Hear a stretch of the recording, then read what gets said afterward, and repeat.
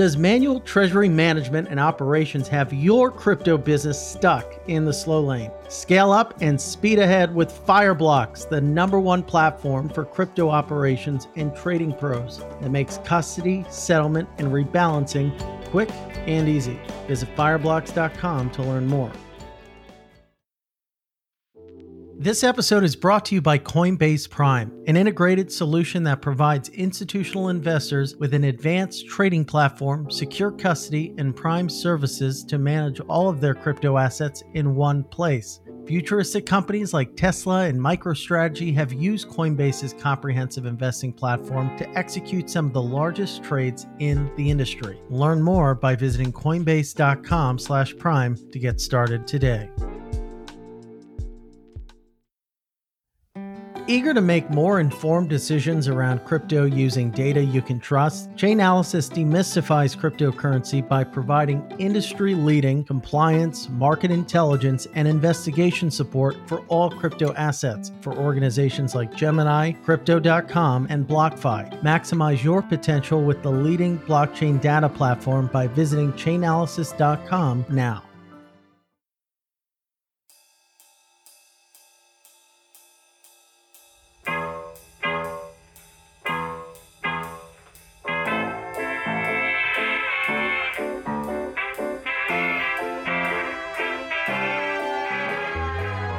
Ladies and gentlemen, welcome to The Scoop. I'm your host, Frank Chaparro, Director of News at The Block. And joining us today on the other side of the mic is my guest and dear friend, Mike Dudas, making his first appearance on the show.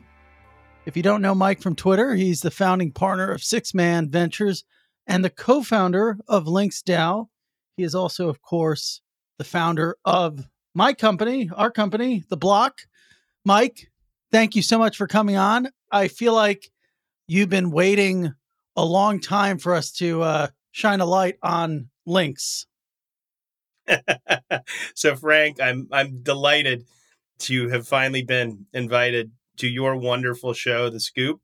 I saw even from the beginning, and I once long ago dreamed that when I worked with you at The Block, that I might be invited to co-host an episode or two, and sadly, I was never newsworthy enough. And so I feel very fortunate that my persistent pleading on Twitter to get some media coverage for Links has finally allowed me to join you on this wonderful platform.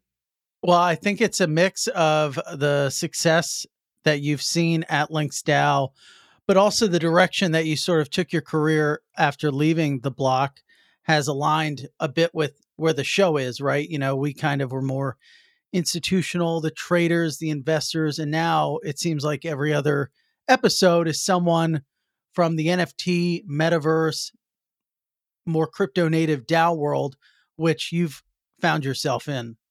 So maybe walk us through that transition and what you're working on. Yeah, absolutely. So The Block, for me, we started it in 2018, and you were a pioneer there. Basically worked on it with you guys for 3 years. And what I found is, the founder sort of product and market fit wasn't perfect, right? It was not the right business for me with my personality, my passions, my interests to run, and grow for 7 to 10 years. But I was fortunate enough that amazing people like you, Mike McCaffrey, the CEO, Larry, the VP research, and many, many others, Stephen on the research team, basically were perfectly aligned to run the business that has developed, which is basically an institutionally focused, the best news, research, and data comprehensive source in the ecosystem. So I feel really fortunate to have been affiliated with The Block. But I'm 42. I'm like a boomer at this point, especially in crypto, basically close to retired in crypto years. And what I learned is that I had a passion for the application layer. I've worked in the app layer of Web 2 for decades, right? I started my career at Disney, worked at YouTube, then moved to FinTech, where I worked at Google Wallet, Venmo. And I'm much, much more passionate about that app layer than I am about kind of like institutional markets and exotic institutional derivatives and things of that nature. So I was really fortunate that the wonderful team at The Block has built that business and took it over on the fly. And I've been lucky enough to be able to move in an area that I love, which is Web3 at large, which encompasses play to earn gaming, metaverse, Web3 networks that are driven by token incentives, coordination, and ownership, and DAOs, right? And then all the wallets, tooling, marketplaces, and infrastructure around that. So I invest in that space via a fund called Six Man Ventures. It's a $130 million early stage fund investing in tokens and equity. And then as a practitioner of Links DAO, where we are a community governed golf and leisure club with really, really big ambitions to use NFT technology and community governance to grow a really, really unique lifestyle experience for people across the globe, and currently have tens of thousands of people involved in that community in just 2 months. I figure that your time at Paxos, where you were kind of, I guess, a vice president handling biz dev and ventures as well, I think. Yeah, so that was a really, really special time for me. My DNA and my interest in crypto at large is I want people to use this stuff. I want them to use it for payments. I want them to use it, in networks and applications and for new novel models of ownership without trusted intermediaries. And to me, Paxos is, I would say, the most important company in the regulated financial infrastructure space because they cross so many different asset classes. So, they have the stablecoin business and cash, they have the commodity business, Pax Gold, and ultimately other commodities. We see how important commodities and tokenization there is going to be. Certainly something people pay a lot more attention to based on developments over the past couple months. Tokenized securities, and then obviously, cryptocurrencies themselves. So Yeah. I was really excited because Paxos touches tens of millions of people via BUSD, via their USDP token, and they're in the Facebook app, big partnership with PayPal. So a special company, but ultimately I'm an advisor there now. Wonderful business, wonderful team growing fast. But my heart is in the Web3, the truly decentralized projects, protocols, and applications. Yeah, but that set like the foundation for your investment activity at Six Man, and then your sort of more entrepreneurial activity in Links DAO. Let's focus on DAOs for a moment, because this is kind of part of the reason why we wanted to have you on. I think we've set the foundation of how you got here. I think there's a somewhat of an understanding of what exactly it is, right? We're trying to create like a 2.0 or Web3 version of the leisure experience that people get from something like a country club where they can go and golf. Maybe that's directionally correct, and we can get into that. But when you think about just DAOs generally, we've had a few venture capitalists come on the show to parse through this. DAOs have always existed in crypto. This isn't a new term. It's not a new mechanism, but it has kind of taken on a broader meaning in what a DAO can do and the industries that a DAO might touch. How do you think that transpired, that evolution happened? Yeah, so the definition of a DAO is decentralized, autonomous organization. What I would say is that most air quote DAOs, by the way, including Links DAO today, are not decentralized, autonomous organizations in a legally enforceable way. And we can get into specifics, but there's a lot of complexity around how a DAO should be structured. Should it be structured? What the liability is to the individual participants, et cetera. But most of the popular air quote DAOs that you see today are, many are like investment clubs with fully KYC'd participants and, limited to X number of people who can actually take part in them, and, look more like investment clubs or other things like that. I don't think it's a bad thing. It's people experimenting with collective governance, collective, management of organizations. To your point, DAOs have existed, since the DAO, right? I think even before that, the concept certainly existed, well before even crypto. The way that they've manifested historically, though, like the largest DAOs today are in DeFi. Most of the protocols you look at are governed, right? Like Compound and Aave are governed by DAOs. MakerDAO, right? If you want to add a new type of collateral to Maker, it goes to a DAO vote. That's where the majority of the money is, that's controlled by significant DAOs.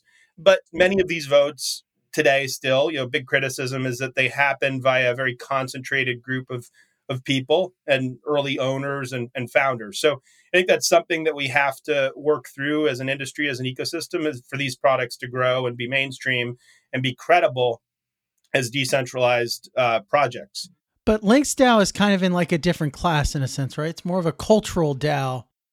Exactly. So Constitution DAO was, a very popular one, fundraising. That really was a DAO, a true DAO, in the sense that, people contributed, they weren't KYC'd, and they had a common goal to, go out on a mission to buy the Constitution. And there was voting and pods and organization by which people could vote. I don't know that there was a legal structure around that per se.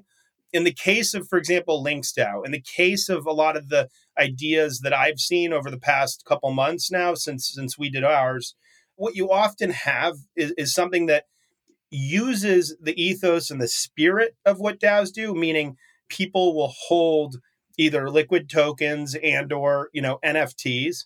They'll be able to vote on proposals, and we can get into what Links DAO is, but proposals that come up related to what the DAO's purpose is. But in many cases, the votes and the membership and the people who are involved act more as an advisory board than like a legally binding DAO vote that the entity is obliged to adhere to. Okay. So still today, we're in this kind of in-between world where many things that call themselves air quote DAOs are really either corporations or LLCs, but have a participatory governance mechanism where they put proposals up, the community can issue proposals. By the way, people can contribute to the DAOs and be paid for those contributions. So it looks different than a corporation, but it's not truly decentralized and autonomous in the spirit of what I believe these organizations can become over the coming decade.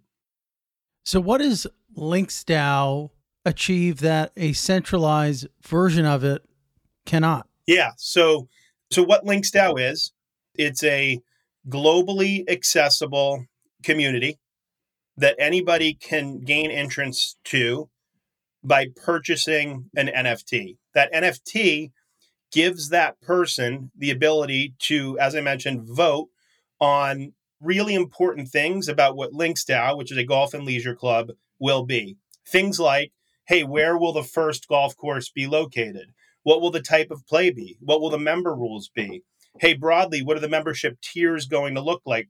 What events should we host? What should the experience on the course look like? Should we have a big screen TV that shows all of the PGA golf course? Like all kinds of interesting and fun things that are participatory that anybody in the world can get access to. So one is fundraising. Anybody can access it from anywhere in the world in an unstoppable way. Okay.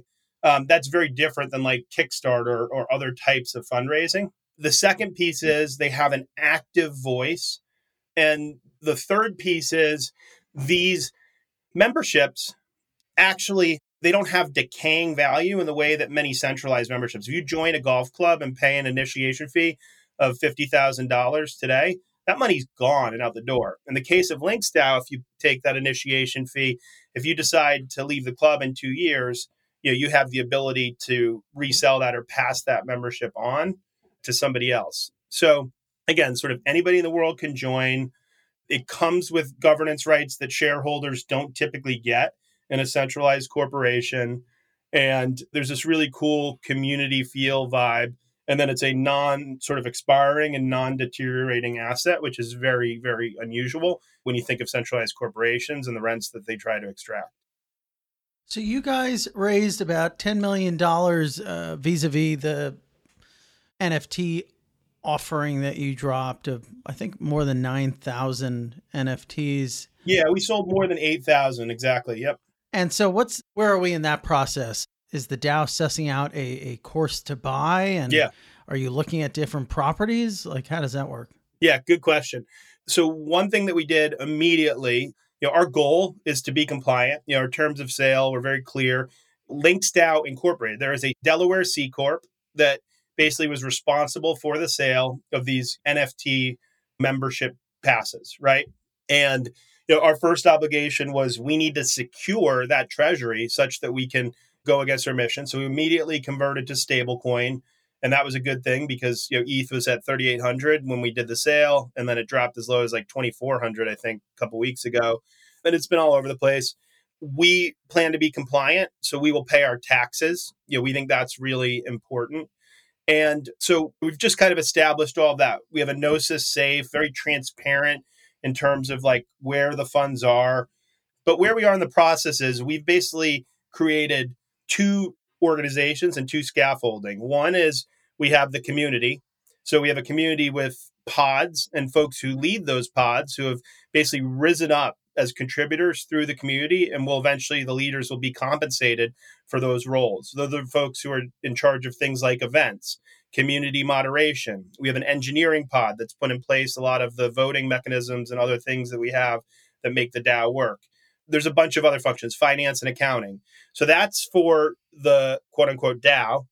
We, at the same time, have created a corporate organization. That corporate organization is doing the things that you're talking about. One, we're raising additional funding to ensure that we have the money available to buy a course, because once we pay taxes and do all that, the net $7 million, that's not enough to buy the number of golf courses and create the world-class golf experience that we want to create, over the next few years. So we're raising some equity capital to do that. And then, we have an organization, a corporation that will actually operate these golf courses. So it's pretty cool in that it's both an online and in real life business that's sort of NFT and Web3 enabled. And the community hub, by the way, for all of the communication, both the DAO itself as well as the corporate team, is Discord. It's kind of ironic because it's a Web2 tool, and I'm dying, of course, for a great Web3 tool, native tool to be developed, but doesn't exist yet. So we sort of run on Discord, and I think that's a big gap that's going to get solved and over the next couple of years. So this kind of speaks to the one question that I think when you first announced the initial raise people had about the regulatory compliance angle, right? Is this not just a group sort of looking to profit off a common enterprise, i.e. a golf course? The answer, I guess, is there is the one aspect of it that's decentralized. They're creating the rules of the game, the rules of how this is going to operate. And then there's also a corporate structure that is going to kind of own the assets and profit from the assets. And they'll be sort of different, almost akin to how you have Uniswap Labs, the corporate entity, which is building around Uniswap, the protocol. If you were to use that analogy, what is sort of Links DAO, the corporate entity, in charge of, and what is the protocol?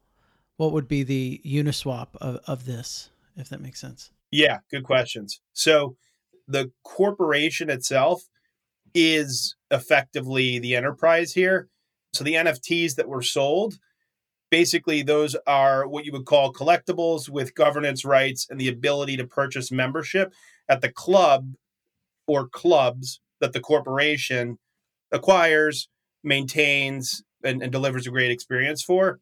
But more than that, I keep talking about voting, but effectively the NFT holders are a advisory board for the corporation. So we've spent a lot of time on Twitter Spaces, Discord podiums with the community explaining that.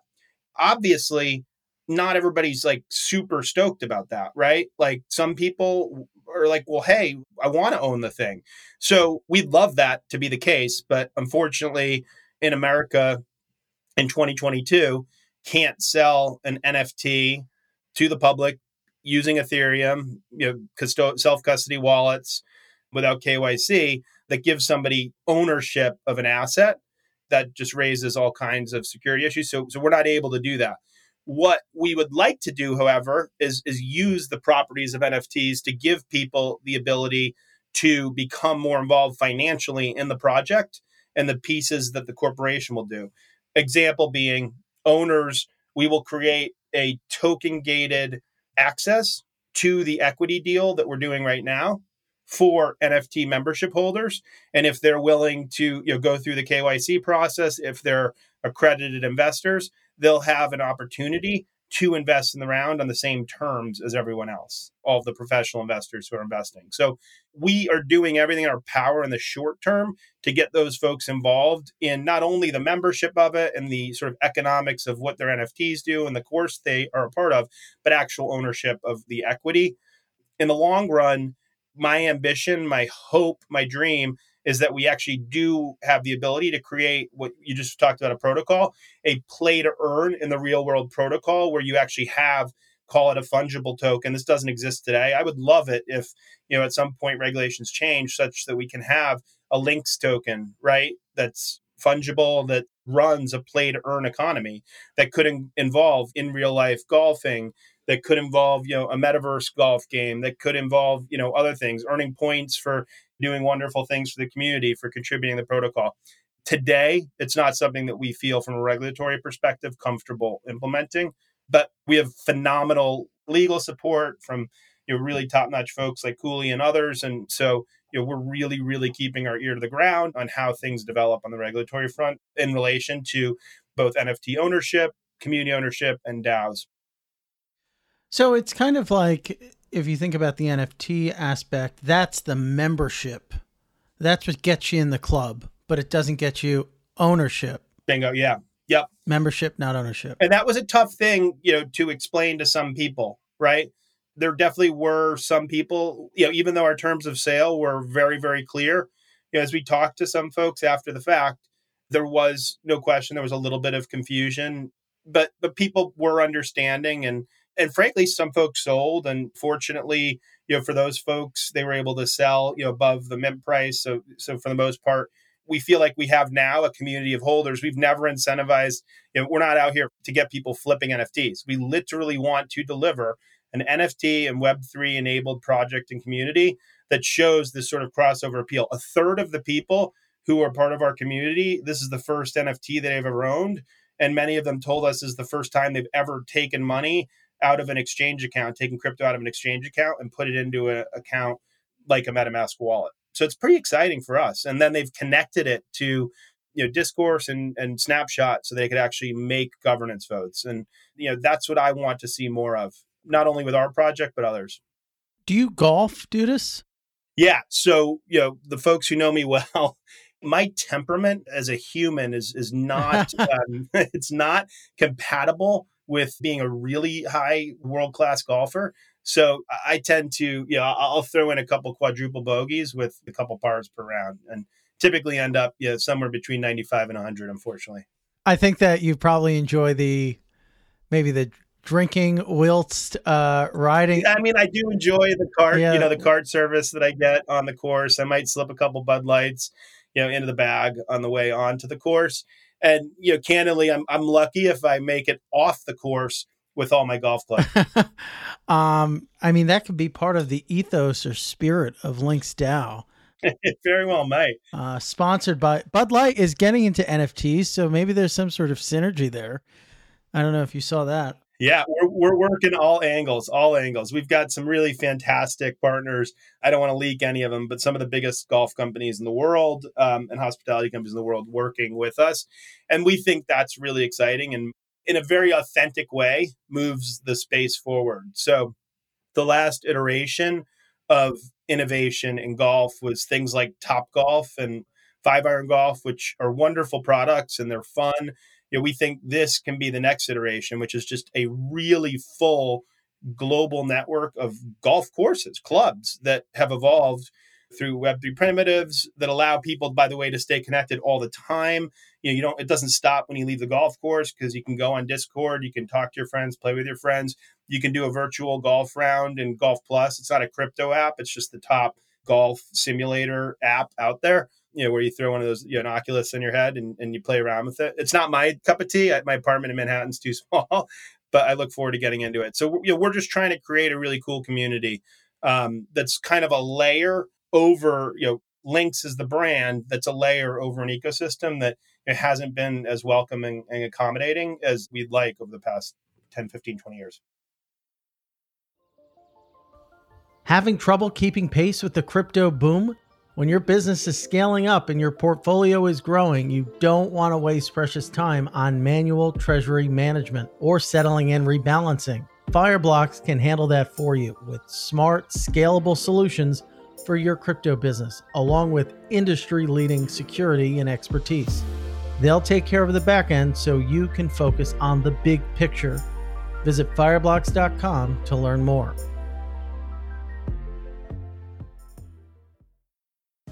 This episode is brought to you by Coinbase Prime, an integrated solution that provides institutional investors with an advanced trading platform, secure custody, and prime services to manage all their crypto assets in one place. Coinbase Prime fully integrates crypto trading and custody on a single platform and gives clients the best all-in pricing in their network using their proprietary smart order router and algorithmic execution. Futuristic companies like Tesla and MicroStrategy have already used Coinbase's comprehensive investing platform to execute some of the largest trades in the industry. Build a unified investment portfolio with one of the most trusted names in crypto. Learn more by visiting coinbase.com/prime to get started today. Are you eager to make more informed decisions around crypto using data you can trust? Chainalysis is here to help. Chainalysis demystifies cryptocurrency by providing industry-leading compliance, market intelligence, and investigation support for all crypto assets for organizations like Gemini, Crypto.com, and BlockFi. Gain unparalleled visibility and maximize your potential with the leading blockchain data platform by visiting chainalysis.com now. So it's interesting. You are now in the NFT space. Your background before the block was payments, right? Button, Venmo before that, PayPal. And you actually got your start at Disney, which is interesting. But you found crypto, you found Bitcoin through payments. You're not in payments anymore, technically. Yeah. Do you think that corner of the market has it disappointed you in terms of crypto adoption? Do you find NFTs more exciting? If so, why? And why not payments? Yeah. So for me, it was purely a personal thing. I actually think people have been saying this for a long time, but I truly believe we are finally, with the advent of an increase in stable coins outstanding, on the cusp of, these public, always on, now affordable, in the case of Solana and ETH Layer 2, networks that are censorship resistant and allow me to move money to folks anywhere in the world. And basically they can accept it without a bank account in a mobile wallet, right? And there are a lot of companies working on off ramps with mobile money companies and others to get access to that. So I deeply believe the next 5 years are going to be critically important and exciting for crypto payments. I think maybe less so. I'm a merchant in the US and people are going to pay at the point of sale with their, Solana or Ethereum or Bitcoin. I wouldn't say I'm massively bullish on that in the near term, but things like remittances, things like Stripe powering payouts for, Lyft drivers and countries where it's difficult to get bank accounts. Those are use cases that are real. Remittances to Mexico, places where, there's significant inflation and the value of your native currency is getting inflated away. That's happening. It's happening in very small amounts, but it's growing day in and day out. And it's a mixture of Bitcoin, stablecoin, and Ethereum. The other last cool thing I'll say is there's a true economy developing. Like, people are paying. Like, Web3 is people paying for digital goods. And by the way, if you look back 10 years ago, this is how mobile payments got started. People were paying for in-game assets, on their mobile devices. Then it turned to like digital goods. Then it turned to, okay, I'm paying for apps. And then eventually people are tapping to pay with Apple Pay, right, at the store. But it takes 10, 12 years. We're at the point of it where people are paying in a Web3 native way. They're paying for pay-to-earn gaming. They're paying for NFTs. I know I spend gobs of money on it, as do my friends. Where I think we're going to start to move, there's a really cool iteration, is towards, so the digital goods is what's happening, this Web3 native economy. And then from a commerce perspective, Shopify is doing this really well. We're going to have, it's launching next week after our South by Southwest event, a Linksdao token gated membership shop. Okay. You don't have to pay in crypto, but you have to use your NFT to get access to the merchandise. So it's kind of fun. It's cool. We're using some crypto primitives to enable people to get access to something that's unique and exclusive. So yeah, I'm very, very optimistic. For me, moving out of payments was just, hey, I've done this for 12 years. I really want to work on something different. Yeah. And maybe I kind of led the question with a more negative connotation, but maybe you didn't leave payments because it's disappointed you or is so far behind on the crypto adoption cycle, but perhaps maybe it's so far ahead on the adoption cycle that you want to do something more nascent, more new. That's exactly it. I looked and I said, hey, I can see some of the best people I know who I worked with in like the best fintech companies, right? Or who've been at those, and now they want to be in crypto, right? So there's 10 people who are world class who can do my job at Paxos. I'd love to jump into the next thing. I always like to say I like to be working on things where there are literally no experts. And I feel like that's where we are with things like DAOs, things like emergent Web3 networks. There are no experts. Nobody knows if they're right or wrong, no matter how strong their opinions are. One opinion I have is there will be something that looks like a token incentivized Uber, probably a token incentivized Airbnb. Very, very bright people are very, very certain that that's not going to happen. And I think they're wrong. And nobody knows. So, we just invested in a Web3 Uber like business. And I'm so, so excited to work on something like that and try and make that succeed. And yeah, and I think with payments, I now think it's absolutely inevitable that crypto payments, wholesale payments, remittances, et cetera, are happening, and great people are working on it. You have also invested a bit in individual NFTs themselves, a wide range of different projects. At first, did you think that this was going to be a serious moneymaker? Did you have a developed thesis, or did that thesis grow as you got more intertwined with the space? So I was stunned. I thought when I first bought NBA Top Shot, packs in the middle of 2020, when Fred Wilson tweeted about it, Dapper Labs, I probably spent $500 on it. And I thought I was just like writing it off. I hadn't collected cards since I was a kid. My partner at 6 Man Ventures, Serge, convinced me it was a good idea. I think he spent 3,000-4,000. Next thing you know, like 6 months later, I think he bought a car with his with his proceeds from it. And I was doing really well. And we were like, holy heck, there's something here. There's no question that like the sort of speculative nature of it is really interesting and exciting. When you combine that though with the community, the people talking in Discord and Telegram group and WhatsApp groups, it's really fun. I've had a blast. It's kind of like a really fun, cool hobby to have, to do this collecting. I've been surprised at how much money has come into the ecosystem, how fast and how professionalized it has become. And, furthermore, it's also how fast it's been overdone. So in other words, basically when people see money being made, especially the last 3 months, we've just seen the seventh order derivative of, an ape project. And it's, getting to be a little much. But right when that happens, like I've seen the roadmap for Bored Ape tied to the raise that they're doing right now. And it's wild. I mean, it's really exciting. So just as we're going to get really tired, I think, of like the 50,000th derivative project, they're going to move the ecosystem forward with the next iteration of their project. And what's so wild about NFTs is how quickly sentiment changes, bull, bear, how quickly, fads get expired. And my longstanding thesis here is there's not going to be, this is not novel, but most of the projects eventually are going to trend towards zero. But if you're a savvy, consistent collector who focuses on things that you love and understand, I love CryptoPunks. I love Bored Apes. I bought both of them relatively early. I love art blocks, and I've lost some money on those recently. But I believe over the long arc of history, as being one of the earliest generative art platforms, maybe the earliest big one, that's going to be really successful. So I probably lose money. I have a worse hit rate. I think I'll have a worse hit rate on NFTs than I will on VC investments. But the hits in the NFT market, the returns are just face meltingly wild. Yeah, absolutely. And when you think about a roadmap like the roadmap Bored Apes has, or what it likely looks like, it might be useful to kind of think about a company like previous firm from when you were a much younger man, the Walt Disney Company, there might be a few pages out of the Disney playbook for some of these projects to take. There will be maybe, obviously, there will be swag, there'll be sort of brands built around, communities built around these, what we think of as just JPEGs.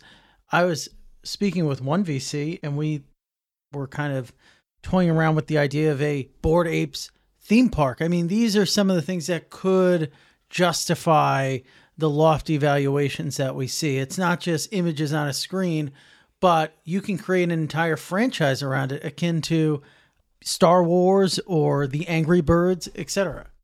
Yeah, I mean, Pixel Vault, which is one of the more prominent ones, I would say sort of the second most prominent valuation. Well, there's Larva Labs, there's Bored Ape, and then there's Pixel Vault, I would say in that order, maybe right now.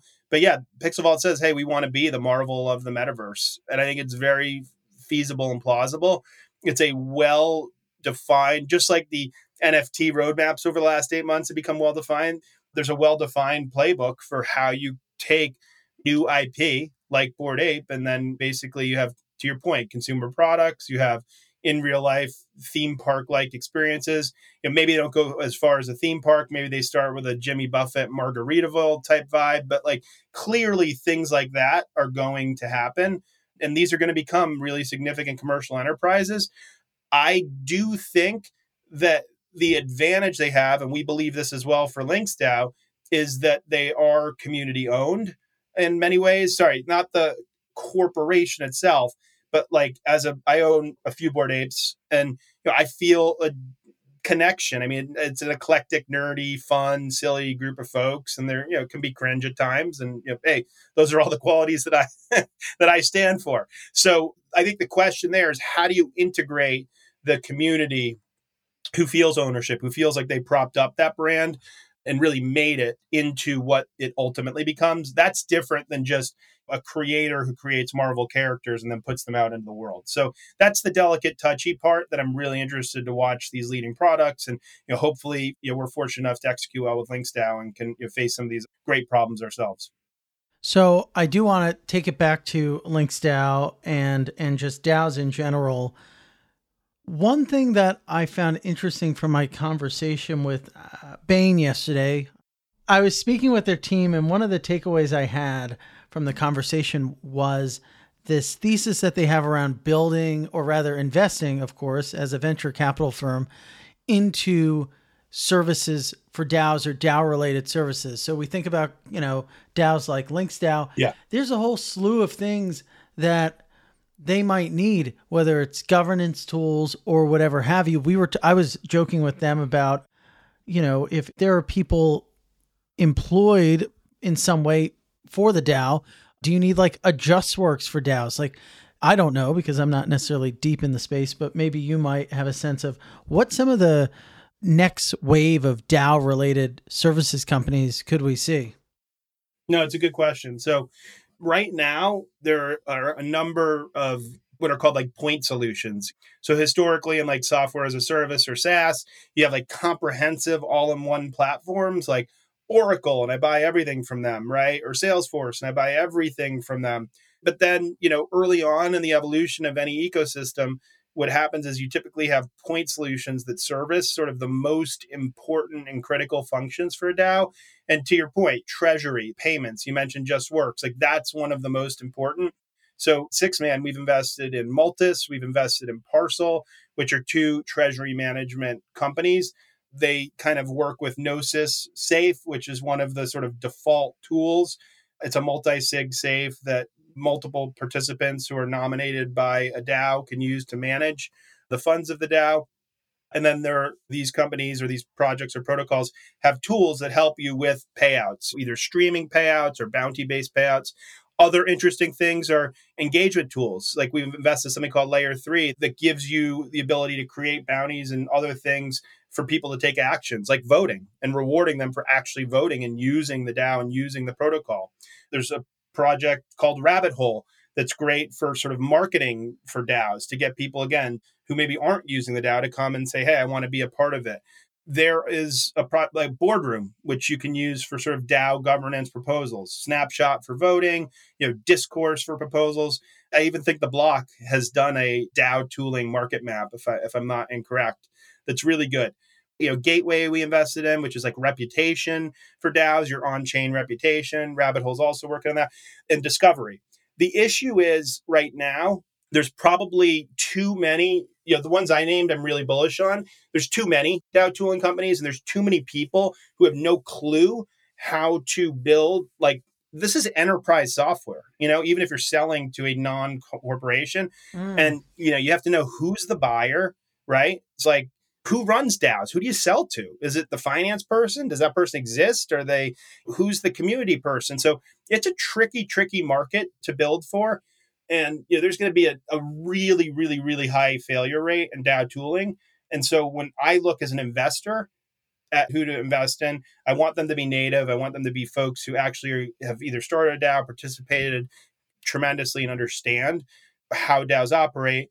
As somebody who runs it, I'm basically default no on any new DAO tooling. And by the way, the number of requests that I get and our team gets for informational and diligence calls, I mean, these people are just like, there's a lot of tone deaf people in the world. What's the big mistake that they're making? What are they doing wrong? They think that there are experts in the world. The people running DAOs, whether it's a core team or whether it's like nominated participants, they're figuring out on the fly, man. Like, it's not clear how these things work, if they're going to work, what the legal and regulatory landscape is going to be like. How can I pay people? How can I pay people across different jurisdictions? Like, I don't have the answers for you. So why are you looking at me for doing diligence on yours? Like, so it's a really tricky, messy moment in time. And I would say DAO tooling is an area where I definitely see an oversupply of solutions relative to the demand and relative to the maturity of teams knowing what they need, want, and what's going to work.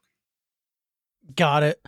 Let's think about something. Let's think about maybe your litmus test for DAOs. This is something I spoke with another guest on the show this morning about, and it kind of speaks to the topic we unpacked at the top of the show, which is what exactly is a DAO? How have they evolved? You kind of unpacked and explained how Link's DAO is structured. And you kind of also walked through the definition of a DAO, but what is the litmus test? Is there one? What might be a pig in DAO lipstick? I don't know if that's the expression, but what might make a DAO not a DAO? Yeah, so what might make a DAO not a DAO, or what could be a failure point for it? Sorry, or both. Yeah, or both. Like what sort of like would put something out of the DAO camp? Yeah, so I would say like today, like our Links DAO has, again, the community is more of an advisory board. So we wouldn't be definitionally a DAO, right? We would be like a group of like members who act as an advisory board to a C Corp.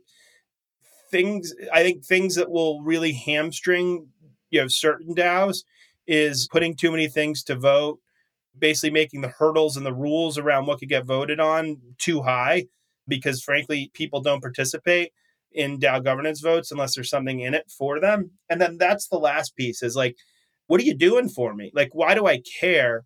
I think there's too many of these DAOs that just exist to basically satisfy the ego of the creator versus like actually being a, useful, like, hey, we're going to go buy the Broncos. Like, no, you're not. That's just not happening. That's your ego. Like, it might feel good to get a couple headlines. And I don't want to crap on people's ideas, because I do think it's great to have ideas, but I think we should focus on like realistic things that utilize the technology and be honest about, what can be achieved. So, and then the last piece is I really do think the threshold for voting one is really important. So overestimating how often people will participate. If you get 10, 15, we get a lot higher than this because it's fun. But if you get 10, 15, 20% participation in a DAO, that's good, man. Like, think about any typical corporation. If you guys are putting all of the blocks, like stuff to vote, like you wouldn't, people. It's hard. No, you got your own job to do. You're busy, Yeah. I don't want to jump around too much, but I do want to maybe leave it on a more less technical note. One thing that I think Links DAO embodies outside of just sort of this momentum behind DAOs is the intersection of crypto and sports, which is becoming increasingly a headline-making topic. We see the endorsements, we see rather crypto companies getting endorsed by different athletes. We see athletes doing their own NFTs. I don't know if any athlete has done a DAO per se, but certainly have done their own NFT drops. You mentioned that you're engaging with a number of incumbent golf-related entities. There seems to be an excitement. Tell us a little bit about that excitement. Yeah, so I think what was Chris Dixon's thing? Like everything, something about like everything important starts out looking like a toy. I'm sure I mangled that. But bottom line is these really important technologies tend to start out, people have historically said like crypto started out with vice industries, then it sort of moves to fun. And I think we're at the fun phase where, we've got NFTs, right? So those are collectibles. And there's some, with those collectibles, there's been some speculation, a little bit of gambling involved. A lot of these DAOs have sports element because it's fun. It's community. When you think about community and just natural communities that exist in the world, so much of it is around sports teams that we love. So it makes sense that you start to see some of these collective organizations that look like previous models, things like fan clubs, right, emerge. I think it's important that we make these things that are fun work so that the next iteration, which is, fun, by the way, I think is incredibly important to, our lives. It is for mine. But if we can prove these models with fun, we can then move to even more important things, right?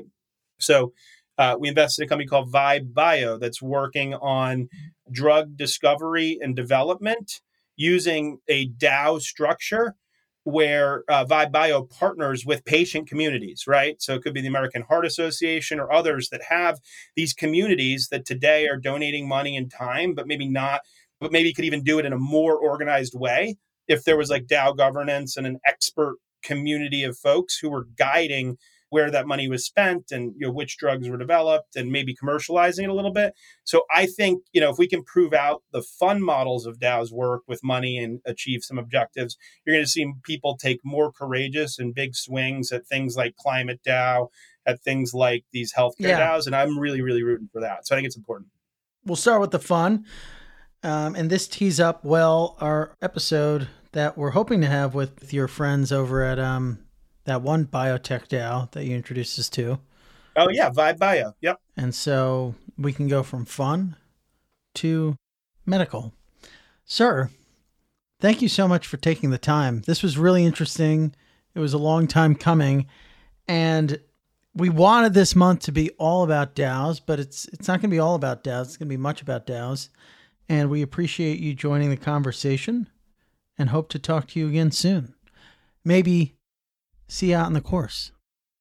I would love to. It would be my pleasure to play around with you, Frank, and sneak some Bud Lights out there. But really awesome to see you, buddy, and hope to come down to Florida to do it in person soon. Mike, before we really let you go, where can people learn more about what you're doing at Lynx DAO and maybe even Six Man Ventures? Yeah, absolutely. So as always, at mdudas on Twitter. I keep my DMs open for better or worse, and then, route conversations accordingly. So please reach out to me on Twitter. I love to respond and really have seen some amazing ideas come through that Twitter inbox. So thank you. Thank you, Mike, for being on the show. Cheers, buddy.